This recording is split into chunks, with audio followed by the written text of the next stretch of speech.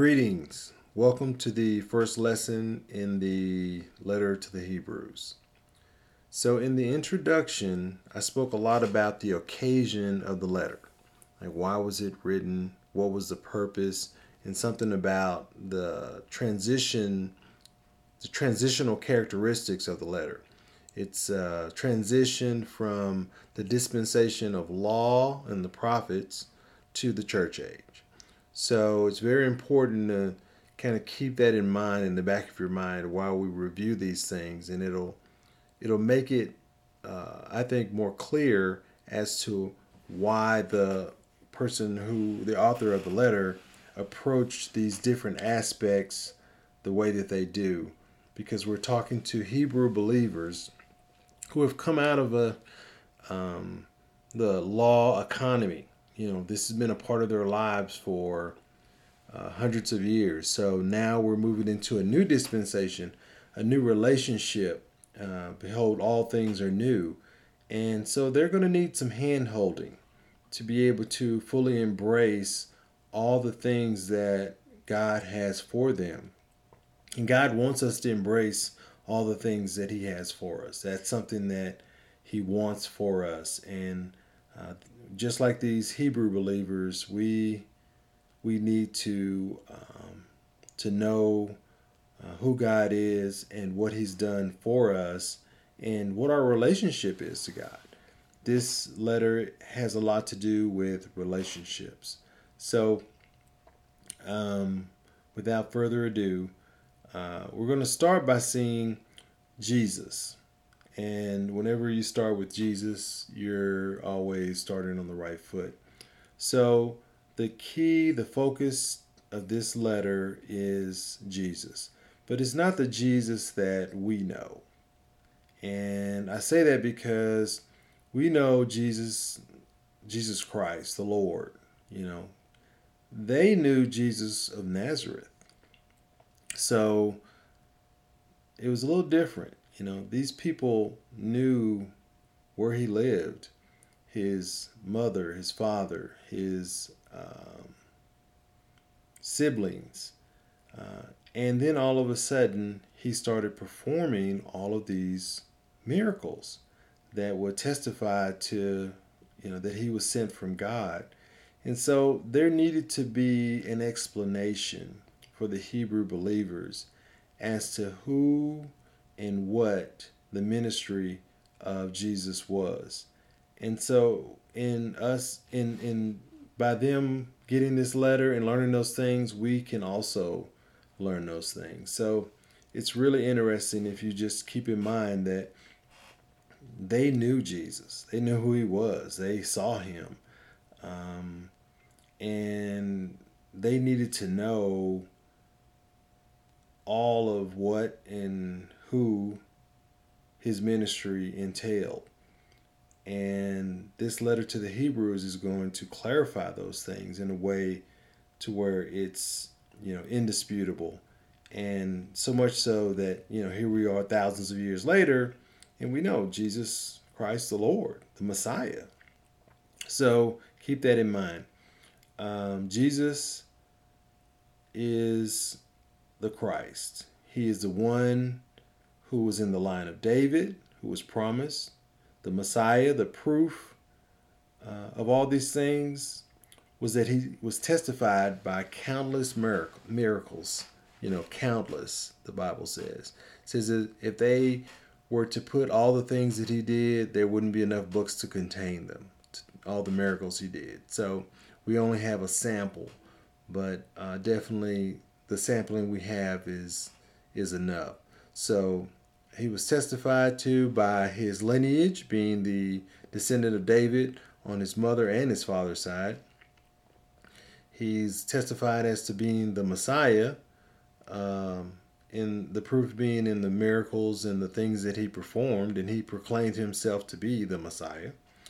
And that the Father raised Him from the dead.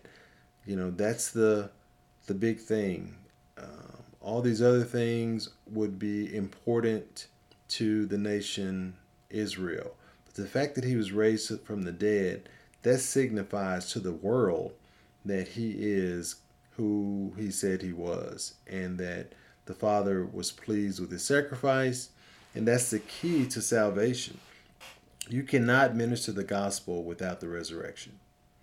And we just had Easter holiday and Resurrection Sunday, however you want to name it. And everybody talks about, he is risen, and they're so excited about the fact that he was raised from the dead. But, the interesting thing is that the resurrection of Christ is important every day. And we should be living in the light of these truths every day, and not just this one day that everybody has chosen to, go and paint eggs and, post cute pictures of bunnies, because that's the way the world views the resurrection. The believers need to see the resurrection as the power of God in their lives every day.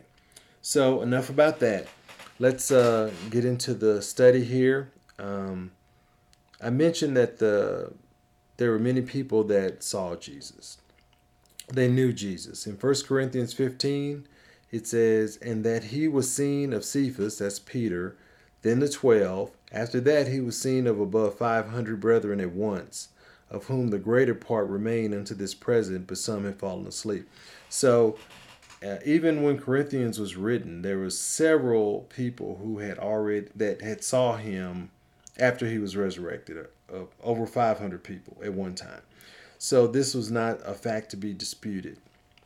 So we have to keep in mind when this letter was written, what the purpose is, and the purpose is to establish Jesus of Nazareth as the promised one, the Christ, the Messiah. So in verse 1 it says, "God, who at sundry times and in diverse manners spake." So we looked at that in the introduction. God has spoken. There's no doubt that has happened. He's spoken to mankind with patience and long suffering over an extended period of time. He's communicated to us. There has been communication from God, and God does speak. He's still speaking today. He speaks to each of us who are his. That's established in the scripture. He's able to speak in various ways, and in the past, he's done that. Sometimes it's through dreams. Sometimes it's directly speaking. Sometimes it's through a burning bush. There's a lot of ways that God spoke in the past, and that's clearly established. And the writer to the Hebrews is now making the connection to the transition that's happened, that yes, in the past, God has spoken to us in many ways. But now, something has changed. There now is only one communication, one means of communicating to God. Whereas in the past, there was all these different ways that God communicated to us, but now that communication has funneled into a single source. It says, "In the past he spake unto the fathers," and when we talk about the fathers, we're talking about Adam, Abel, Noah, David, Moses, Abraham, Isaac, Jacob, Lot, Rahab. And just saying those people's names should stir up in you their story and how they interacted with God, or how God actually interacted and initiated the interaction with them. God initiated the interaction with these people, and he affected their lives. And he affected their lives in such a way that we have these marvelous accounts. And then he says, "And by the prophets, Ezekiel, Isaiah, Zechariah, Daniel, Habakkuk, Samuel." So some people who are listening to this are familiar with these books. They're familiar with the themes and the diversity of these books and how that God spoke and interacted and used these individuals in various ways, but consistently in a way that maintained him and his personality, his characteristics, his holiness, his separation. And that's kind of an amazing thing. God has spoken in the past to all these people, and through them, he's spoken to many other people. He used these people in their lives in such a way to minister to his people.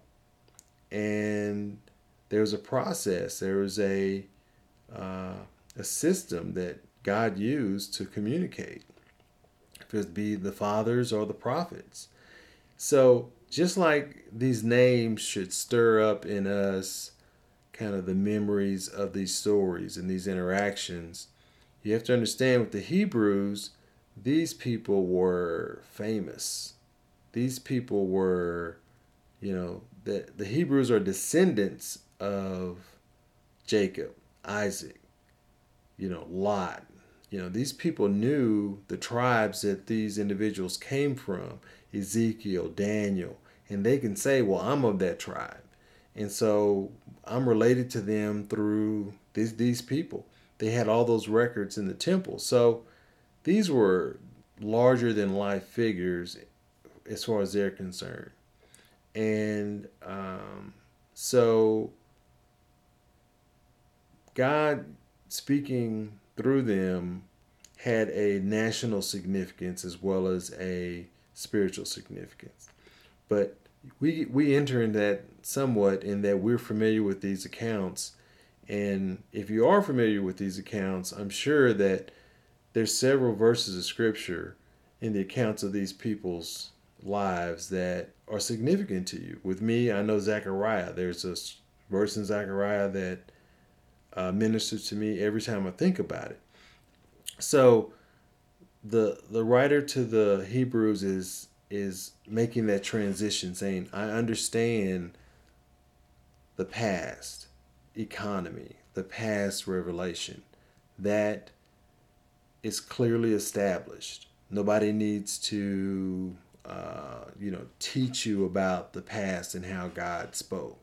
But what needs to happen now is you need to know about how he's speaking in the economy that we've transitioned into in this new dispensation of the church age.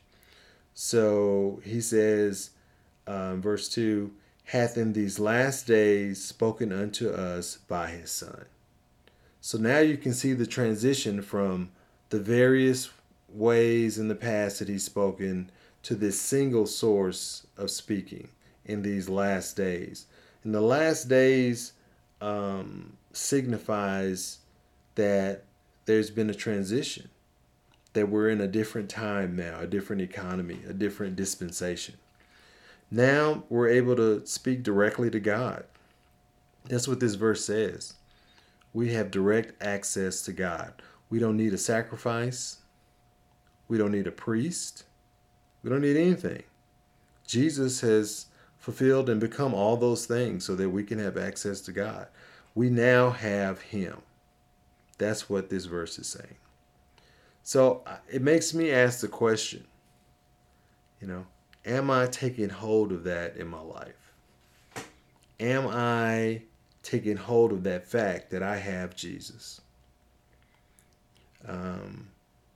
It's something that we need to ask ourselves, because I think many times the answer is no, that we don't fully take hold of what that means. And we deny ourselves great blessing because of it. And it's not because Jesus doesn't want us to take hold of it. It's something in us that's preventing it. I was studying this and writing my notes, and I accidentally wrote this poem. I was totally not playing, but it turned out it rhymed. So I'm going to read it to you. It says, I have the Lord Jesus constantly. Why would I worry? Why would I doubt? He is mine for eternity. To my soul I shout. So that's the thing. We should be constantly reminding ourselves that, hey, not only do we have the Lord Jesus, we have him forever. We have him right now. So if we're not taking hold of that truth, the only thing that could be preventing us from doing that is sin. The only barrier between us and God is sin. Now, he did the work to cancel out that barrier positionally, right? But we have a progressive salvation that, sin is still part of our lives. And he says, "Be ye holy, for I am holy." So we have a responsibility for holiness. And when we don't fulfill that responsibility, it becomes a stumbling block. And it causes us not to fully embrace all the goodness and all the blessing that we have in the Lord Jesus Christ. He says the only thing we need to do is to believe, nothing else. Exercise the faith that is in you by the grace of God. That is all we have to do. And we can fully embrace and enjoy the Lord Jesus. So it says here, he hath in these last days. I want to look at that for a moment because it's important for us to understand what the last days means, what that's referring to. So I spoke a lot about the dispensation or the economy of times and ages in the introduction. So there's an economy of revelation. God has dispensed and revealed more and more as time has progressed to mankind. He's interacted on a different level with man progressively, right? So, we had the interaction with Adam and Eve and then Abel, and moving on to Noah, and then Abraham and Isaac and Jacob. And he interacted with each one of these individuals. And Jacob had 12 sons, and then those sons became the fathers of the tribes of Israel. And he interacted with them as a nation. He went from individuals to dealing with people as a nation. And then now we have the church age. So there is an economy there. And it says that we're in the last days. So what does that mean, the last days? I know, or we know for a fact, that Paul thought or assumed that he lived in this last time. He spoke about, that from the standpoint of the imminency of the rapture, and that he felt that could happen at any time, and you can see it in his writing.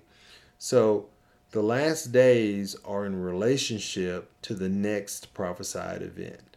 The next big prophesied event is the rapture. It's going to be the rapture of the church age saints. And then after that, we go into the great day of the Lord, or the tribulation period. So that's the order of events that we've been given. And so we're living in the last days, meaning the rapture could occur at any time. The rapture could occur while I'm recording this message, or it's right after I'm done. It's the only thing that's preventing the rapture from occurring is all of the church age saints have to be redeemed. So once all of his sheep are redeemed, instantly the rapture occurs. And we don't know when that's going to happen, and it could happen at any time. A lot of times, we look at, the signs and the world as we live in right now, and the things that are going on, and well, look, everything's kind of ripe for all the prophecies that have been given about the end time and the last days. It seems like, well, everything's in place. Well, it's probably been in place for a long time. So I don't know that God wants the church to be looking at so much the signs and the seasons. That's really for the nation Israel, because they're the ones that are going to have to go through the tribulation, not us. And so they need to be wary of that. Well, right now they have a veil over their eyes, so they don't understand the economy of God, and they don't realize that Jesus is the Christ corporately as a nation. Now, those who have been saved, sure, they know, but as a nation, they don't know that. And so they're not going to be really paying attention to those things like they should. And I don't know that we need to be caught up in them. The only thing we need to concentrate on is Jesus and serving Him with the time that we do have here on earth to serve Him. Uh, that's I think that should be our primary focus.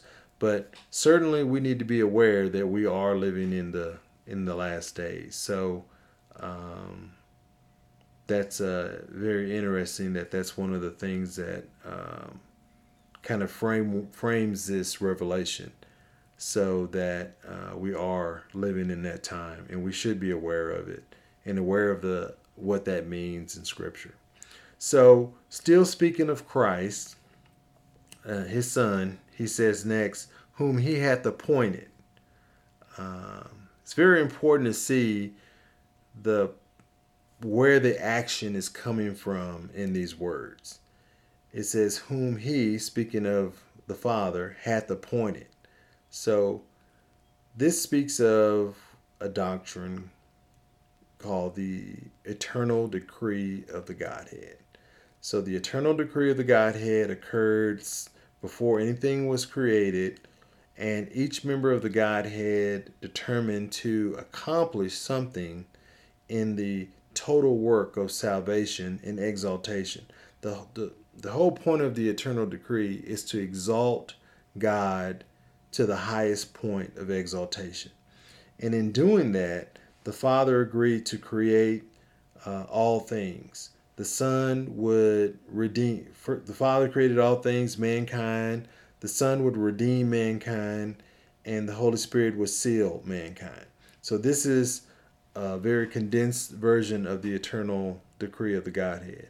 And so the Father appointed that the Son would be heir of all things, by whom He made the ages. So what does He mean by heir of all things? Well, it means that He would sit on the throne, and He would take full ownership of all that is deity. All of the deity of the Godhead would rest in the Son. That He would fully take ownership as the heir of all things. So God created the universe. He created all things. All powers, all glory, everything is going to be placed under the feet of the Son. And the Father appointed that that should be. And we are seeing that being worked out in the ages, because it says that whom He appointed heir of all things, by whom, which means by Christ, by whom He made the ages. So it says the worlds there, but that word means ages. It refers to times and epochs. The dispensations of times were created and divided by the Lord Jesus, by the will of the Father. It says that Jesus created all things, right? By Him all things were created, and nothing was created except that He created it. So here we see that verse summarized. We see that truth summarized here, that the Father, right, appointed the Son heir of all things, and He will be placed upon the throne. He is upon the throne, and He is waiting. He's going to be there until all things are placed under His feet. And it says, by whom were made the ages.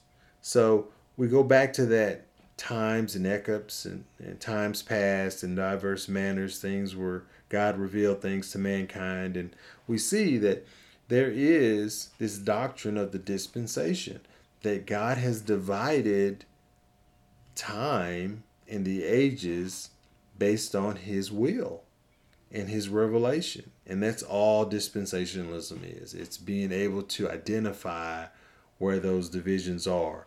The Bible says that we should be rightly dividing the word of truth. So we need to be able to see that, to understand the revelation, the full revelation that God has for us. So this is amazing. This is really wonderful to see how that Jesus of Nazareth is this person. And that's what's being established here. So we have established that Jesus of Nazareth is God. That's basically what we've said so far. It's pretty evident that that's what's being established. So next we're going to see some things about the Lord Jesus and who he is, his work, what he's done, and it's going to further establish him as God, as a member of the Godhead. And this needed to be seen because, again, this is someone that they knew. Some of these people grew up with him, and so they needed to understand that the person that they were sitting next to in Hebrew school, that was God. And that has to be pretty amazing. That has to be pretty awesome. But it's no less awesome for us to know that that same person is the one that spoke to us and calling us out of darkness into light. That's the same voice that we hear when we are ministered to through God the Holy Spirit and his word. That's God. That's the Lord Jesus talking. And we need to understand and be properly ministered to and awestruck by that. So here we're going to see some facts about the Lord Jesus coming up here in this next verse. One fact is that Jesus is the revealer of God. Okay. Another is Jesus is the voice of God. The next thing we're going to see is Jesus is the heir of God. We have already seen that somewhat. This is my son in whom I'm well pleased. That's what the voice said out of heaven. And that Jesus is the creator of all things. So we've seen that as well, that he created all things, that he was appointed to that ministry. Now in verse 3, the author will go into more detail. Now that we've established the preliminary facts, we're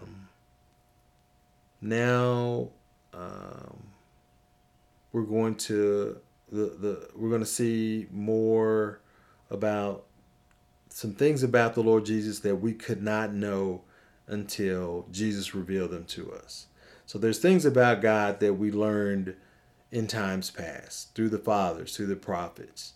And there's certain doctrines that we see that are reoccurring throughout Scripture.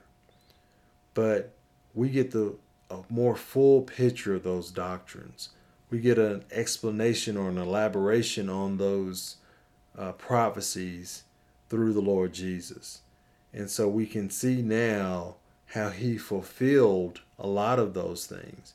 A lot of those things were shadows or pictures of the actual things in heaven. And now we see Jesus, who is the fulfillment and the actual representation of the things that are in heaven, and not just a shadow. So we're going to see that in verse 3. It says, the Lord came to reveal the Father. So the Father has a role in this eternal decree, and now we're going to see Jesus in his role. He came to reveal the Father, to give us a better picture, a better understanding of God. And we couldn't know God apart from the Lord Jesus. It's not possible.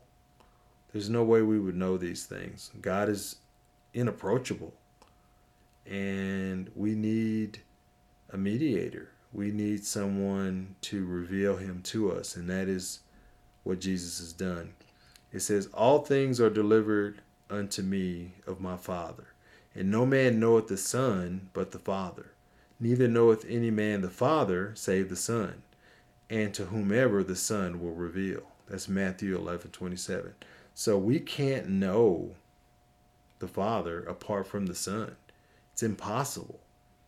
We have no access. There's no way we can know the Father. We can see the Father's works, we can glean some characteristics or some things about the Father from his creation, but that's, a pretty tedious process, and it still doesn't paint a picture of his perfections, you know, and his will, his divine nature. We can't see that just from his creation. We can only see a shadow of things from his creation, but we can know he exists from the things that he created. So now we have a more full revelation. That's part of the ministry of the Lord Jesus Christ, is to show us the Father so that we may know God. Jesus also came to fulfill the law. And that's important to these Hebrew believers. They need to understand that, why the law was given. And the law is a very integral part of their lives. And the main thing about the law that was a reoccurring statement is that no one could fulfill it. That's why they had sacrifices, because they were going to constantly fail. But Jesus was able to fulfill the law. He was, in taking on flesh and being a man, becoming the sin bearer and offering as the Lamb of God. That's Matthew 5:17. So in verse 3, we take these facts and concisely sum them up. But it also establishes the right of Jesus as the heir of God. So not only are we establishing his role in his ministry as a revealer of the Father, but also his right as the heir. In verse 3 it says, who being the brightness of glory. So I don't want to go too fast here. The brightness of glory. So the word for brightness translates extreme or blinding light. And the word for glory, it could be described as dignity, honor, praiseworthy, worship worthy. So this is Jesus, right? This is the Jesus that we have. And this is how we should be viewing him in our lives. This is the place that he should have in our hearts, our minds, and in our lives, because this is who he is. All right? So just like these Hebrew believers, we need to be reminded of his perfections, the perfections of Christ. We tend to get very familiar with the Lord, and he wants us to fellowship with him, but we should never get so familiar that we take him off of his throne, or we don't see him in this light. He needs to always have an exalted place in our lives. We tend to allow other things to creep in and into our holy worship. And our worship of him should always be holy, set apart, because he is the brightness of the glory of God. That's who he is. And these Hebrew believers need to be reminded and told that, because they need to understand that the man, Jesus of Nazareth, is the God of the universe, exalted through the heavens. That's the theme of this letter. But it's also something that we need to be reminded of, so that we don't get so casual and comfortable with the person of Christ, that we always understand our relationship to him. He's very loving, and he's come down to our level to bring us up to his level, right? He came down to us so that we might be brought up. And we need to remember that we're never on his level, and he's never on our level, because he was separate from sin.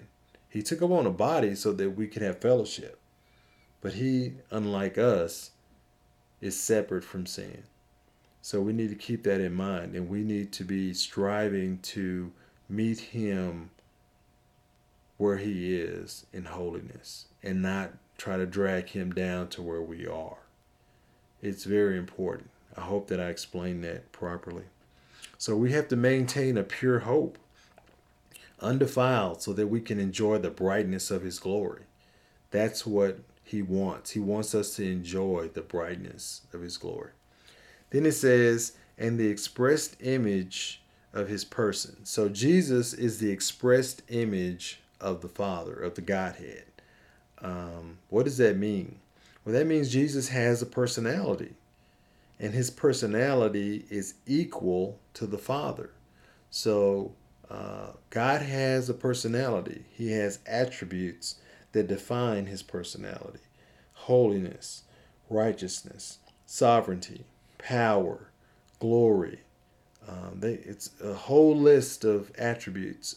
Arthur Pink, I think, has a wonderful little book called The Attributes of God. I suggest that anyone who hears my voice, if they don't have that or have not read that, that you get it, because it will put it helps us to understand and keep a right understanding of who the Lord Jesus is and his perfections. And we need that, because it not only reveals more about him, but it also will reveal more about us and what we need, and also where we're headed, because we're going to be placed fully in Christ, and we're going to be made to be like him. And so we'll be able to enjoy some of those perfections as well.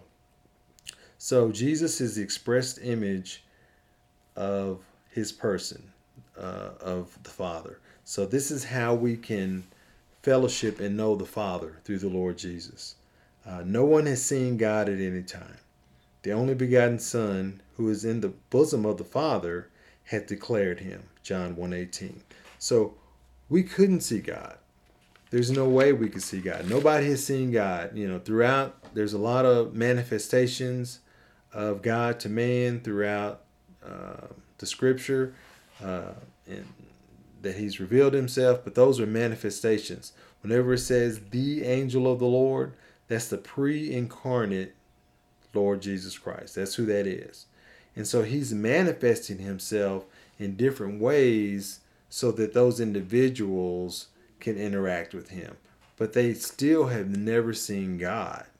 We can't. We wouldn't be able to see him and survive. We don't have the ability to see him because of his perfections, because of who and what he is. So that's the ministry or the role of the Lord Jesus, is to reveal the Father to us. The Father is unapproachable, holy, unapproachable light, so pure that we can't perceive this light. It's more than we're able to comprehend. But Jesus has bridged that gap. That's what the letter to the Hebrews is about.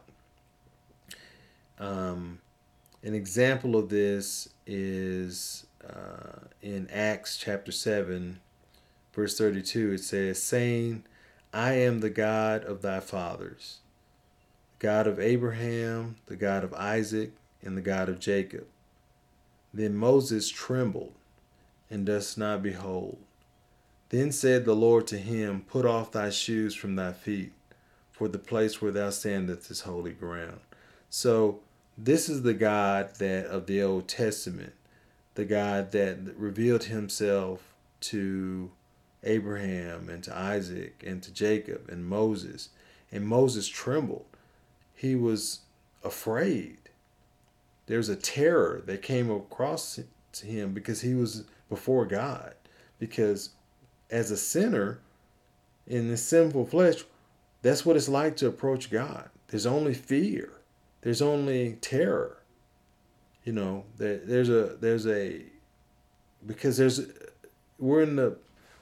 would be before holiness, and that holiness demands holiness around it. You can't be unholy. You can't bring anything unholy before holy. And Moses felt that, and he was terrified, right? But Jesus has solved that problem, right? He's taken away that sin, that barrier that keeps us from having a fellowship with God.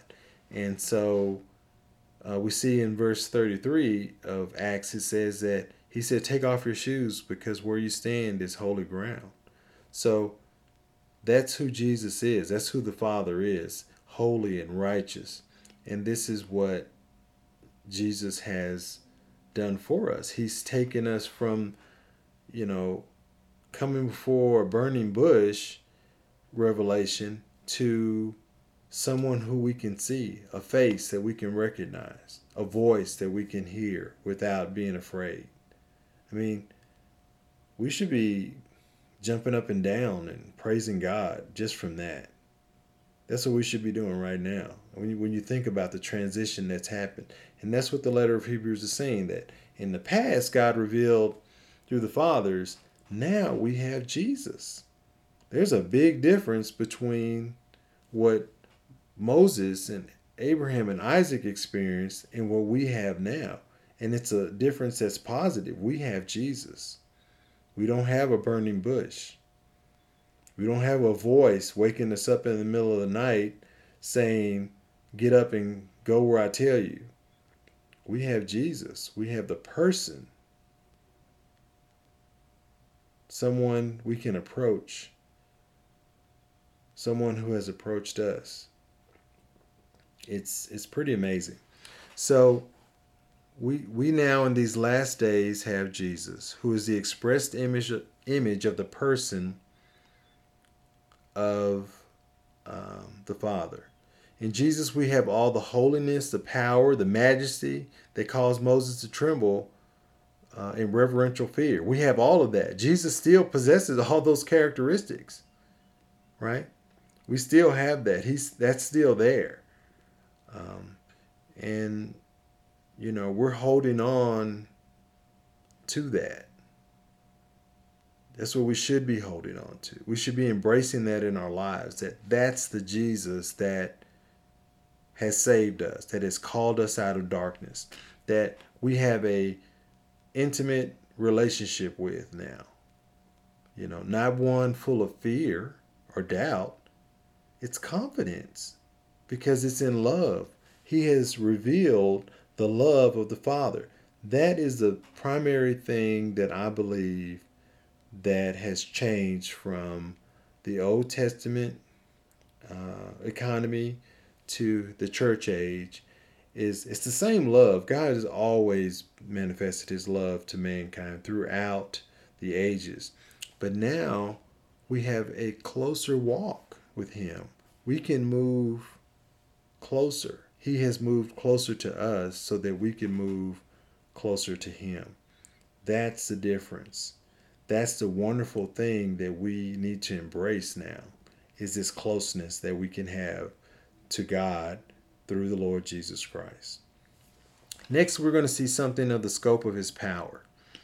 And upholding all things by the word of his power. That's what it says. So it says that Jesus is upholding all things. Well, how does the moon stay in orbit? Jesus.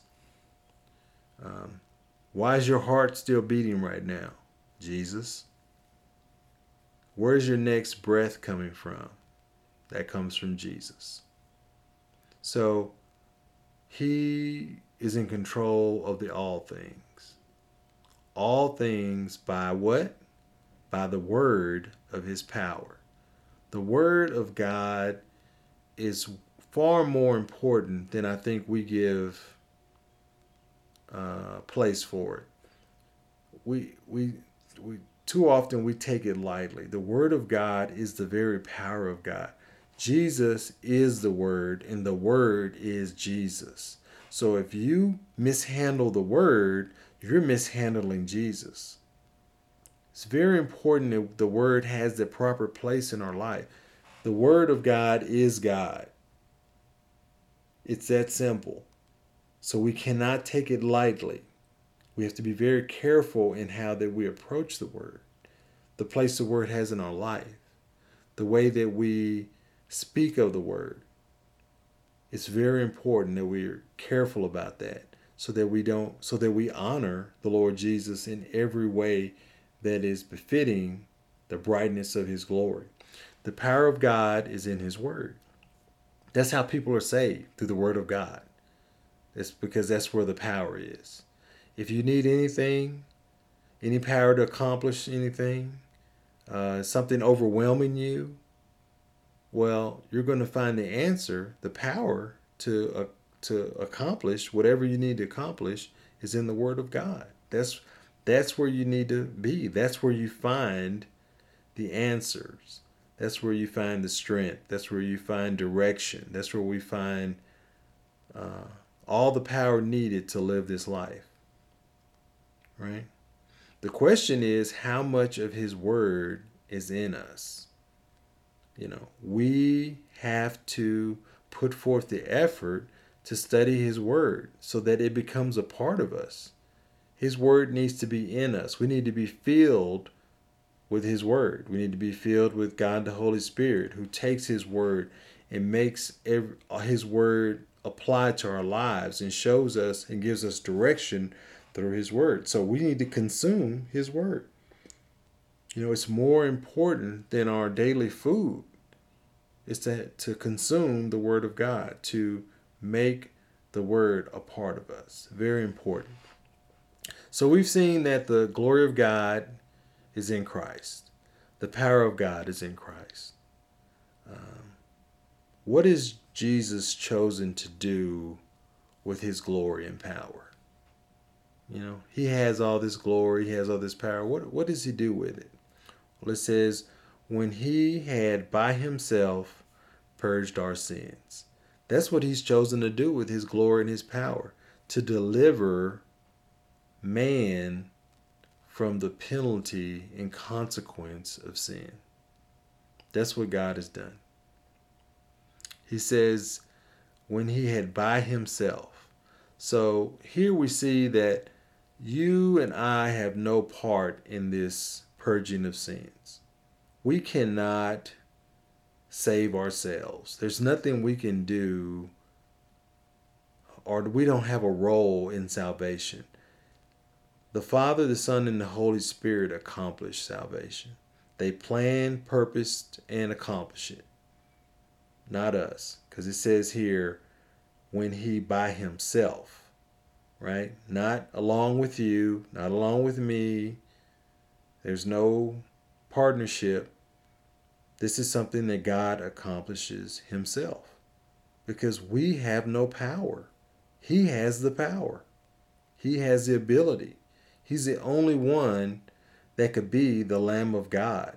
He's the only man that could live apart from sin. Okay, and be the sacrifice for sin. He's the only one that could please the Father. He is the one that the Father has made an heir. So He's the one that purged our sins. So we got to keep that in mind. It's very important that we always understand that our salvation rests solely on the person and work of Christ and nothing else. Jesus alone purged our sins. You were dead in your sins, but God made you alive. That's what the word says. We were dead in our sins. Dead people can't do anything, but God made us alive. So in the Old Testament economy, the past times of verse 1, sins were covered over by the blood of lambs. Like that's how it used to work. Now Jesus has by Himself purged our sins. So we went from sins being covered over, right? They didn't go away. They were just covered over by the blood of lambs and goats and the sacrificial animals. But now, in these last days, Jesus has by Himself purged our sins. This word for purge means a washing away. It's a sacred work of washing, like a sacred washing. The sacred work of Jesus as the high priest was seen in this act. On the great day of atonement, the Hebrews had every year, once a year, a great day of atonement. And there was a high priest chosen that would go into the Holy of Holies with blood, sprinkle it on the mercy seat, and they had a rope around his ankle because no one could go into the Holy of Holies. It was but once a year, and it had to be the high priest who was chosen. He had to wear this particular clothing, and he had to take particular type of blood, and everything was very specific. And if he did anything wrong or God didn't accept the worship, the way that he executed this office, he would be killed instantly. So that's why, and nobody could go in and get the body, so they tied a rope around his ankle so that they could pull him out if God killed him. Well, God never did. They executed the office correctly, and also he was representing the people because that was a special day that he would sprinkle blood on the mercy seat, and if God accepted that blood offering, then he would walk out alive. But if God didn't accept it and he was going to hold the people accountable for their sins for that year, then God would strike him dead. Well, God never struck him dead, but they also had little bells on the rope so they could hear him moving around so they'd know he wasn't dead. So it would they had this all planned out because they knew that there was a possibility that God wouldn't accept their sacrifice. But with Jesus, the Father was going to accept his sacrifice. There was no question of that. And so he entered into this holy of holies that we have no right to enter. And the Father accepted his blood on our behalf. And it's amazing. But that's what this word purged is speaking of this ceremonial washing away of sins. So it's establishing Jesus as the high priest. Now in the last days, in the age that we live in, Jesus has spoken with his blood, a blood that is perfect and undefiled, a blood full of eternity and power. Think about that. The blood of Christ is eternal. It has an eternal power and testimony so that it's able to wash away sins. He didn't just cover up sins, but he washed them away. He's done away with sin forever. And now it's just whoever he wills to reveal the Father to, they are given this blood. They're given access to him, to all that is the life of Christ. He says the life is in the blood, right? So he has shed that on our behalf. And his blood represents each of us who he saves. We're represented by that blood. So that when the Father sees us, he sees us through that crimson hue, and he's so pleased with the sacrifice of the Son that now we get to enter into this holy relationship with God by means of the blood of Christ. That's how that works. That's the work that's been done, and it's finished. He is risen.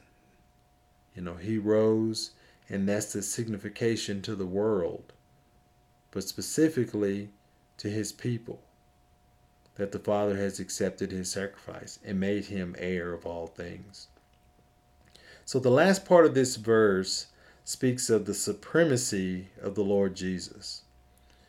In all the Levitical priesthood, the tabernacle, the temple, each of the sacred vessels that were used in worship, all of those things point to the Lord Jesus and his ministry. The lampstand, the altar, the table of showbread. The table of showbread had bread that was pierced. I mean, and who is our Savior but the one who was pierced? It's all of those things point to Christ. The Levitical priests were constantly making offerings because they were covering up sin. So they had to constantly make offerings on behalf of the people.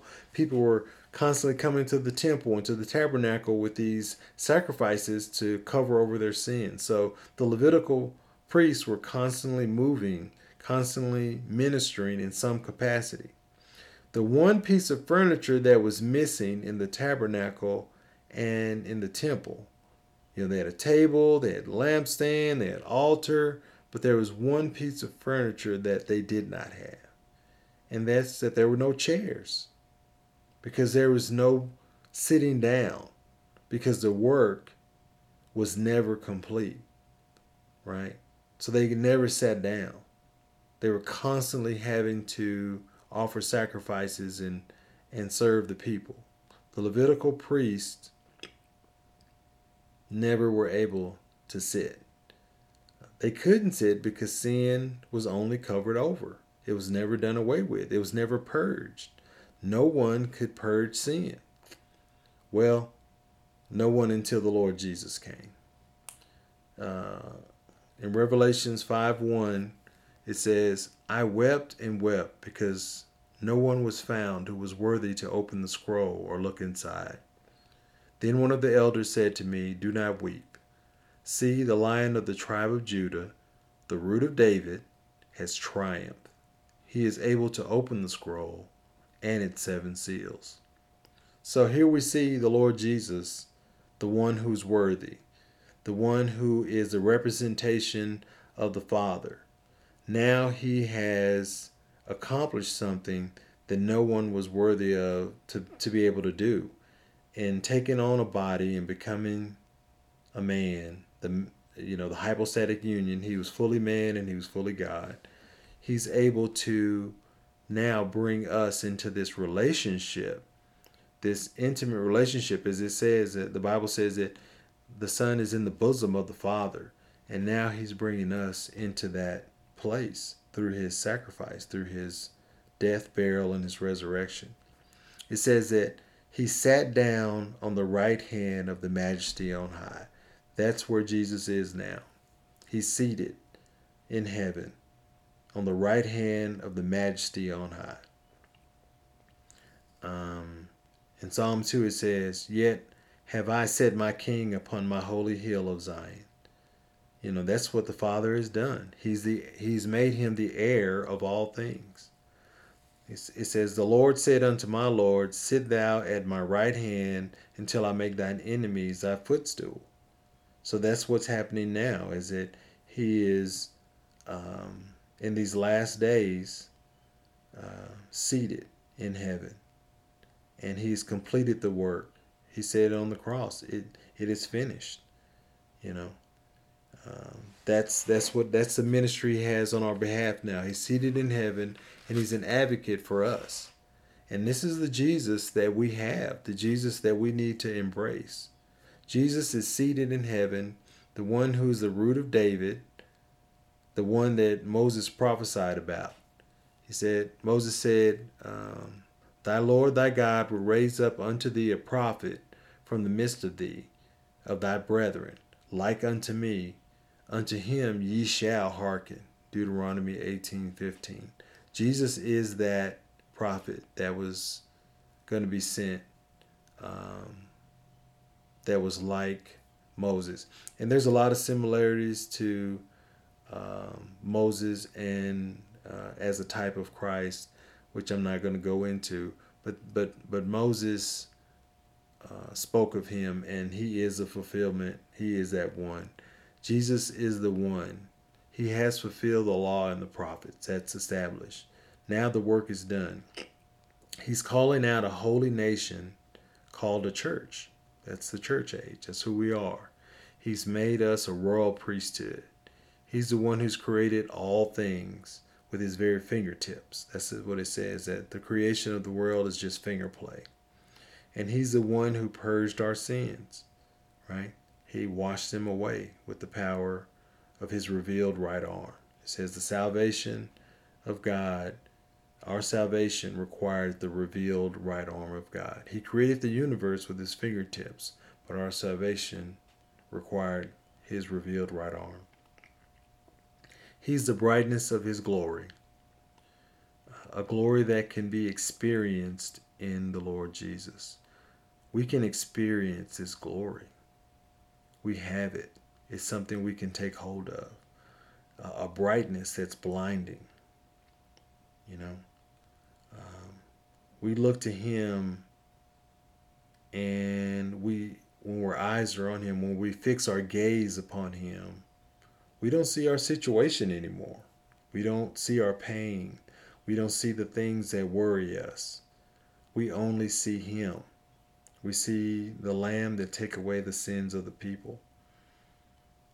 And that's the Jesus that the letter to the Hebrews wants us to see.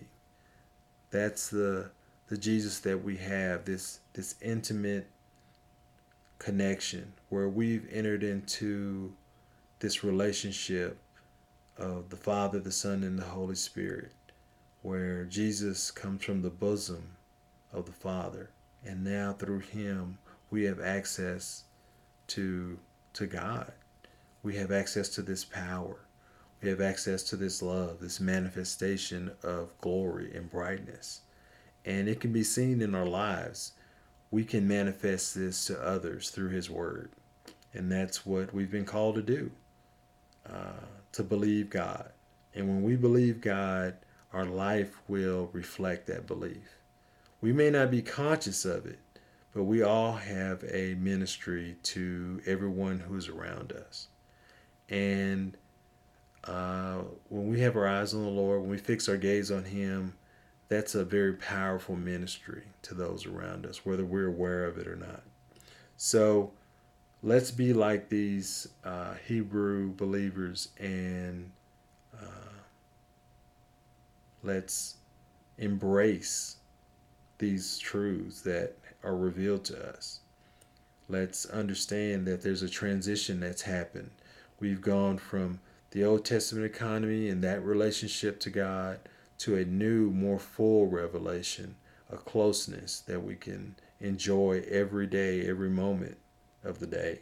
There's no reason why we shouldn't enjoy this constantly. And whatever is keeping you from enjoying that, that's something that we need to pray about, and we need to ask the Lord to help us to identify and to purge from our life, because Jesus is seated on his throne, and that's where he needs to be in our life. And there's only one individual that seeks to take Jesus off of his throne in our lives, and we know who that is. So we're not ignorant of the schemes of the devil. We know. But all we have to do is fix our gaze on Jesus, seated on the throne, and resist, and the devil will flee. So let's focus on that. Let's focus on Jesus Christ. Let's focus on all that he's done for us.